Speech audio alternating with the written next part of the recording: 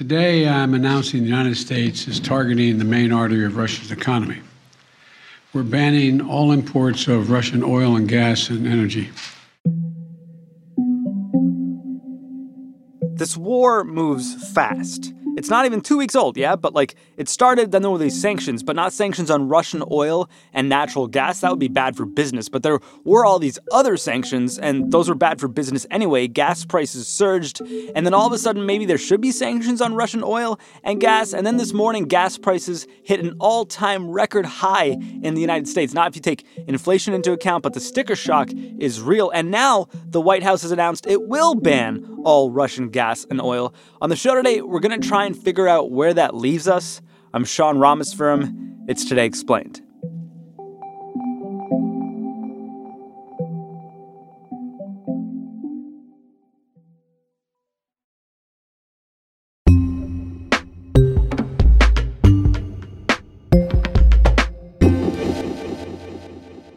If you're looking at hurting Russia, they make most of their money through oil.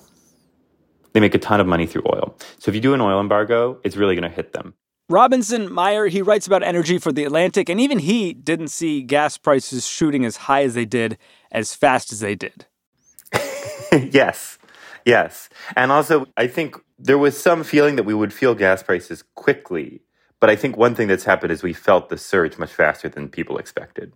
And it is a little related to the sanctions conversation in that part of what happened is just a bunch of Western oil firms over-complied with the sanctions and stopped buying Russian oil kind of before it was the policy. And so we've wound up at this place kind of faster than people expected, and in part because the sanctions were such a big deal. And there was such disgust with Russia and with doing business with Russia. And we saw that rapid escalation from Western companies. That is drove part of the environment where now this has even become something we can talk about. I asked Robinson to help us understand why Russia is fundamental to fueling the world. Okay, so Russia basically does three things that I'll list in order of importance. The first is it's just a giant oil producer. It exports about 8 million barrels of oil a day. That is a lot. I believe it's the third biggest oil producer after Saudi Arabia and the US. And oil is a big global market. Everyone feels it when a big producer comes in or comes out. It's pretty fungible. It is the base commodity, right? It's the prime commodity in the world. It gets carted everywhere. It's a liquid fuel. The second thing is that Russia is a giant producer of natural gas, specifically to Europe, where it mostly heats European buildings and makes European factories run. And natural gas is less financially important to Russia. And the third thing it does is Russia's a big mining producer. So it makes palladium and nickel. And those minerals are really important for the energy transition. It's the least important of the three things that it does, but it is a part of the energy system in that way too. And oil is number one. Russia needs it the most. The world needs it the most. A lot of countries depend on Russia. Oil is a global market, but it is kind of the countries that are closest to Russia. And so it's the East Asian countries and Europe. And so when, policymakers are talking about doing a ban on Russian oil, I will tell you today, our message should be pretty clear and pretty simple. No more Russian energy should come into the United States for the duration of this bloody, horrifying, and unprovoked war against Ukraine. The U.S. will ban Russian oil, or the U.S. and some East Asian allies will ban Russian oil, but probably Europe won't for now. And that is for a variety of reasons. It's just a lot easier for the U.S. to kind of stop using Russian oil. The United States is banning Russian oil, but considering the adversarial relationship most recent American leaders have had with Vladimir Putin, it might come as a surprise the United States even relies on Russian oil? Yes, it doesn't come in huge amounts, but it does come to the United States. It's a lot smaller in the U.S., but I'd say the U.S. has managed to import oil from a lot of countries with whom it doesn't have very good relations. And, even with some countries with whom it's had worse relations than Russia. It's very likely that we increase oil production and increase oil imports from Venezuela, which we also have very severe sanctions on right now. And so there's a ton of deal making that happens around oil. And that's part of the nature of the fuel too, is like, because it's so fungible and because like you put it in a barrel and then the barrel can go somewhere, right? Like it's just a lot harder to control the flow of oil. Going into this conflict, what are the sanctions placed on Russia as they relate to oil? So what's interesting is that basically the sanctions were designed by the Biden administration and the EU not to hit energy at all. And going to the conflict, what experts told me was that they're really going to try to avoid hitting energy. They're going to try to hit every part of the Russian economy except energy. I would note that what the president is most focused on is ensuring we are continuing to take steps to deliver punishing economic consequences on Putin, while taking all action necessary to limit the impact to prices at the gas pump. And why was that? That was to spare the world these surging prices? Yeah, it was because, first of all, oil prices have already gone up a lot. And this was a big political pain point for the Biden administration. Of course, it's always painful when gas prices spike. And so what happened is that once the sanctions were placed on Russia and once the war started, and I think once the world fully understood what a war would mean, and to some degree, like once the public in Western countries and corporate leaders in Western countries saw the war, they responded very strongly. And I think much more strongly than like experts trying to think through the situation beforehand expected.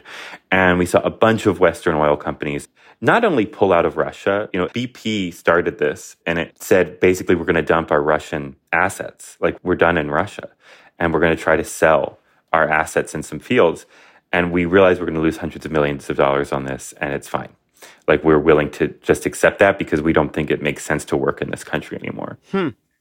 This is like overnight this is happening. Yeah, right in that first weekend of the war. And then on a mechanics level, even though the sanctions were designed not to hit Russian energy exports, there were banks or trading houses that were like, we're so worried about reputational blowback, or just we're so worried about meeting the letter of the law here that we don't fully understand. We're just going to pull back.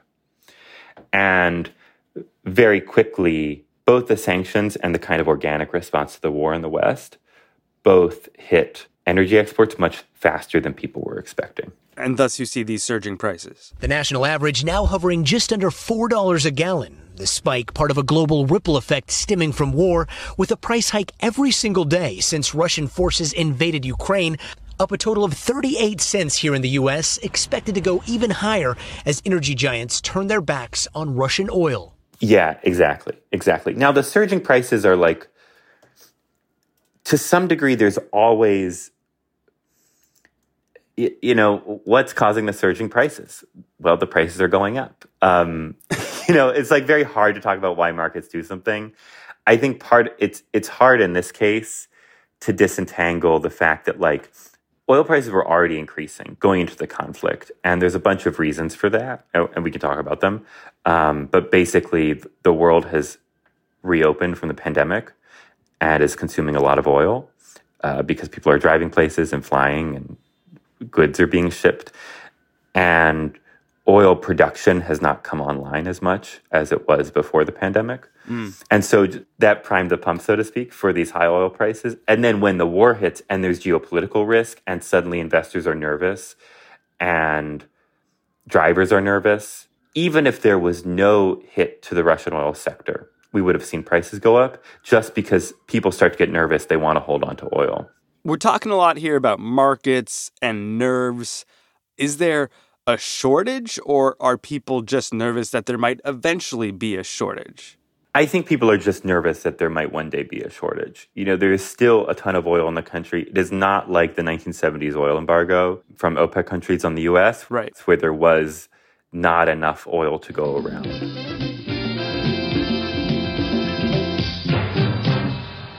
Good evening. For millions of Americans, this may be the worst weekend they've ever faced for finding gasoline to give them the automobile freedom they take as their due. I've been in 2 gas lines already. This morning? This morning. How long did you wait for the first one? I've been in both lines over an hour, and I'm out of gas. So far, this is all just happening in kind of people's projections and companies trying to hold on to oil. none of this has reached the level of a true shortage. But that didn't stop this from getting very political, at least in the United States. If we are not willing to stand up and take some hurt along the way and sacrifice along the way, then I don't think we do credit to this incredible struggle. And I think the American people will rise to the occasion. If you look at Joe Biden's approval ratings, setting aside the 1 month where news was dominated by Afghanistan, there's a direct correlational relationship between how low gas prices are and his approval rating in the U.S. It is just like the important commodity for the U.S. And, you know, I cover climate change, oil. We've got to move away from it. But it's a very important fuel to the economy. You know, it is what powers most of the transportation sector in the U.S. We get chemicals from it. It is like a very important part of the economy for now. And when it gets expensive, everyone feels it in different ways. And so on Sunday, Secretary of State Blinken said, "We are now in very active discussions with our European partners about banning the import of Russian oil." And it has been an idea that's gotten actually a lot of bipartisan support in Congress. So, you know, Nancy Pelosi. I'm all for that. Ban it. Ban the oil coming from Russia. Yep. And Joe Manchin. Energy has become a weapon of war for Putin. He's using it against all of Europe, if you will. But Ukraine is basically the catalyst of what he's doing. And Marco Rubio. By the way, this notion that somehow banning Russian oil would raise prices on American consumers is an admission that this guy, that this killer, that this butcher, Vladimir Putin, has leverage over us. Why would we want that leverage to continue? And Lindsey Graham. Every barrel of oil coming out of Russia has blood in it. So if you hit the oil and gas sector, that will further crush the ruble. And now President Biden, too. We're moving forward with this ban, understanding that many of our European allies and partners may not be in a position to join us. The United States produces far more oil domestically than all the European countries combined. But the president was biding his time on this one. I think the Biden administration was very nervous about it because it really didn't want to send oil prices and specifically gasoline prices higher than they already are. This has been a huge pain point for them. Oil companies in the U.S. were already over-complying with the sanctions and just not importing Russian oil. And so the White House may have decided, look, this has already started. This genie's out of the bottle, and so we might as well get the benefit of this being a policy rather than just something that's happening. The second is that, American voters are open to it. People really want to, how would I put it? People want to cancel Russia. People want to cancel Russia, exactly. They are willing to pay more. I mean, Joe Manchin said, if ever was a poll being taken, he said, Joe, would you pay 10 cents more a gallon to support the people of Ukraine and stop basically the support of Russia? I would gladly pay 10 cents more a gallon. And at least with an embargo on Russian oil, drivers will be able to understand more why it's happening. And it will kind of be something external to the United States rather than something that's happening here. And an embargo means prices go even higher. Yes. Higher oil prices are coming to every part of the world, basically, certainly for the next 6 months.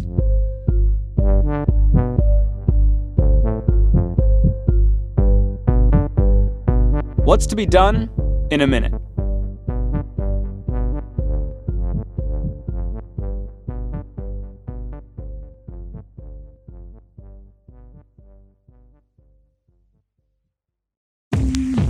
Support for Today Explained comes from Mint Mobile. Sometimes you see a really good sale, a really good deal, and you think, what's the catch? You may be used to seeing, quote-unquote, great deals from overpriced wireless providers and thinking, what's the catch? With Mint Mobile, they say, there is no catch. For a limited time, their wireless plans are just $15 a month when you purchase a 3-month plan. To get this new customer offer and your new 3-month unlimited wireless plan for just $15 a month, you can go to mintmobile.com/explained. That's mintmobile.com/explained. You could cut your wireless bill to $15 a month at mintmobile.com/explained. $45 upfront payment is required. That's equivalent to $15 a month. New customers on first 3-month plan only. Speeds slower above 40 GB on unlimited plan. Additional taxes, fees, and restrictions apply. See Mint Mobile for details.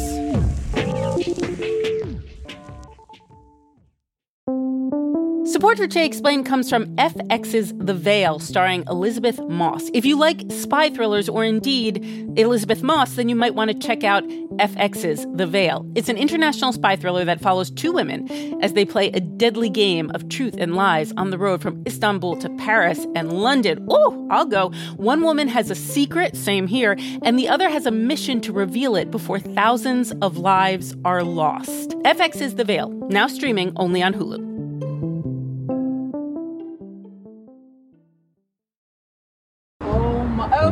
Oh my God. It's $100 and it's not even a full tank. It really hurts the people that have to drive 20 and 30 miles every day to and from work. I think I'm going to start walking when it hits 6. I think I'm going to max out there. We're back. Just to review, no sanctions on Russian oil because that would be bad for gas prices, but then the whole thing is bad for gas prices anyway, so what the heck, let's place an embargo on Russian oil, which is surely just going to be even worse for gas prices. So let's talk solutions, yeah? I asked Robinson what's to be done other than, ending the war, which, obviously. A bunch of things. So the first is that, of course, is that we could move away from fossil fuels, which we have to do anyway to fight climate change. It's a big goal of the Biden administration and many governments in Europe. And as far as oil prices and gasoline prices are concerned, that mostly means switching to electric vehicles and other forms of electrified transit and public transit. And the US should invest a ton of money. Congress should pass some very aggressive climate policy. That's what we need right now. We need to start planning. That being said, there's a few options the Biden administration has. The first, and I think the one that we're most likely to see first, is that it's going to try to reach a new deal with Iran, because Iran has a bunch of oil that it could be producing that it's not producing right now, and it would love to get Iran back on the world oil market. So they want to get more oil on the market even though there isn't necessarily a shortage at present? Yes. If you want to keep oil prices down, you have two ways to do it. You can reduce demand, how much oil people burn, or you can increase supply. If you do a deal with Iran, you're going to increase supply, and that's going to help keep prices low. The kind of last thing the U.S. could do to decrease oil prices, which again is not reducing oil demand, is the U.S. could produce more oil from the large geological reserves that it already has. But there's also always tapping into the strategic reserve, if I remember correctly. And the U.S. has already done twice now. So we keep, the U.S. and other developed countries keep tens of millions of barrels of oil just sitting around in case something happens. And something like a war. Something like a war, yeah. Or one of the main reasons for it is so that basically if there was a big war and the U.S. participated, that the U.S. would have enough gasoline and fossil fuels to fund its military. But it has also become used to kind of stabilize the effect of geopolitics on global oil markets. And twice now, the U.S., in conjunction with other countries, has released oil from its strategic reserve, sold it on the open market, and that has briefly lowered prices kind of twice. The issue with that is it's just a one-time thing. You sell the oil, it goes out, it gets used. It does not make a long-term effect on production.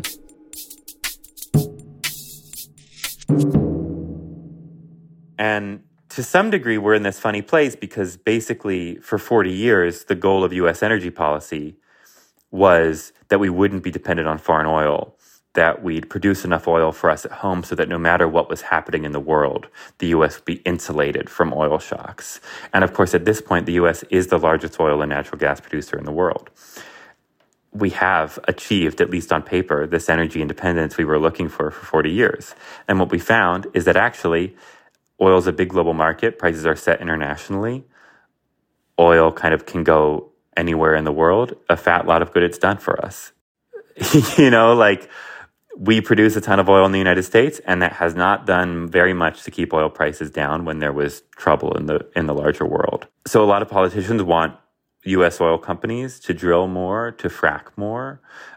I think that's going to be hard because fracking companies kind of were producing too much oil during the 2010s and they lost a lot of money. And now they feel like they need to make a consistent profit for their shareholders. And so they're actually really happy for oil prices to go up. And they're very reluctant to drill more. And so the Biden administration is going to have to control their investors to actually accept lower profits. So it sounds like all of these solutions you're talking about, Robinson, would incrementally help eventually. But the overarching solution here to avoid crises like these would just be to become less reliant on oil, which of course has been, say, like President Biden's strategy from the jump. Although, if you were paying attention to his State of the Union last week, it seemed to be much less of a priority than it used to be. Yeah, definitely. And that is because a lot of the president's climate policies have just been frozen in Congress. You know, plans to incentivize Americans to buy more electric cars, to build out renewable electricity to power those cars.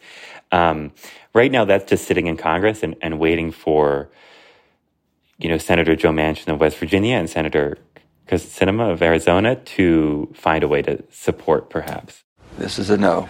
And so I think the White House would still love to support some of those policies, but they are so frozen, it doesn't even know how to advance them, that weirdly, even though this is the main way to reduce our long-term dependence on oil, to improve American energy security, it is like not something that's been on the agenda so much.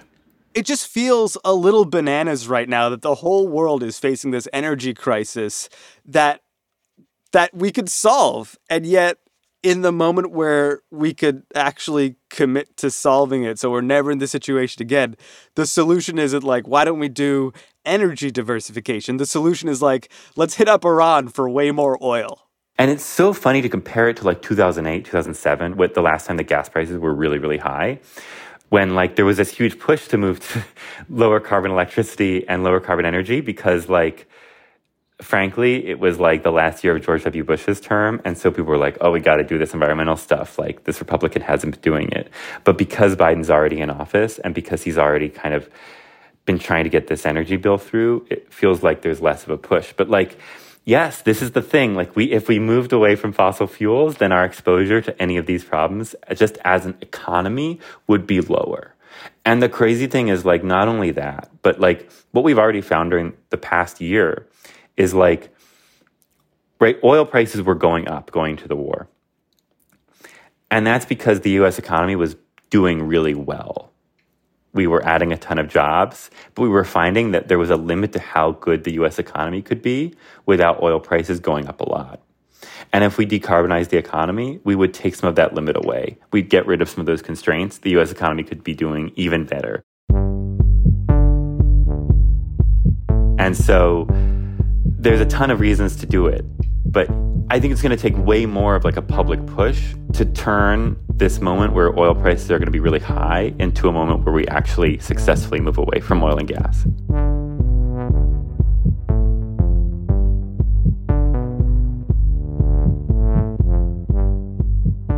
Robinson Meyer, he writes about energy at The Atlantic. You can find his work at theatlantic.com. Our program today was produced by Hadi Mawagdi, who just bought a house. Congratulations. Hadi had help from Halima Shah, who just bought a car. My condolences. I had help editing the show today from Matthew Collette, Paul Mounsey engineered, and Laura Bullard fact-checked with help from Amina Al-Sadi. This is Today Explained.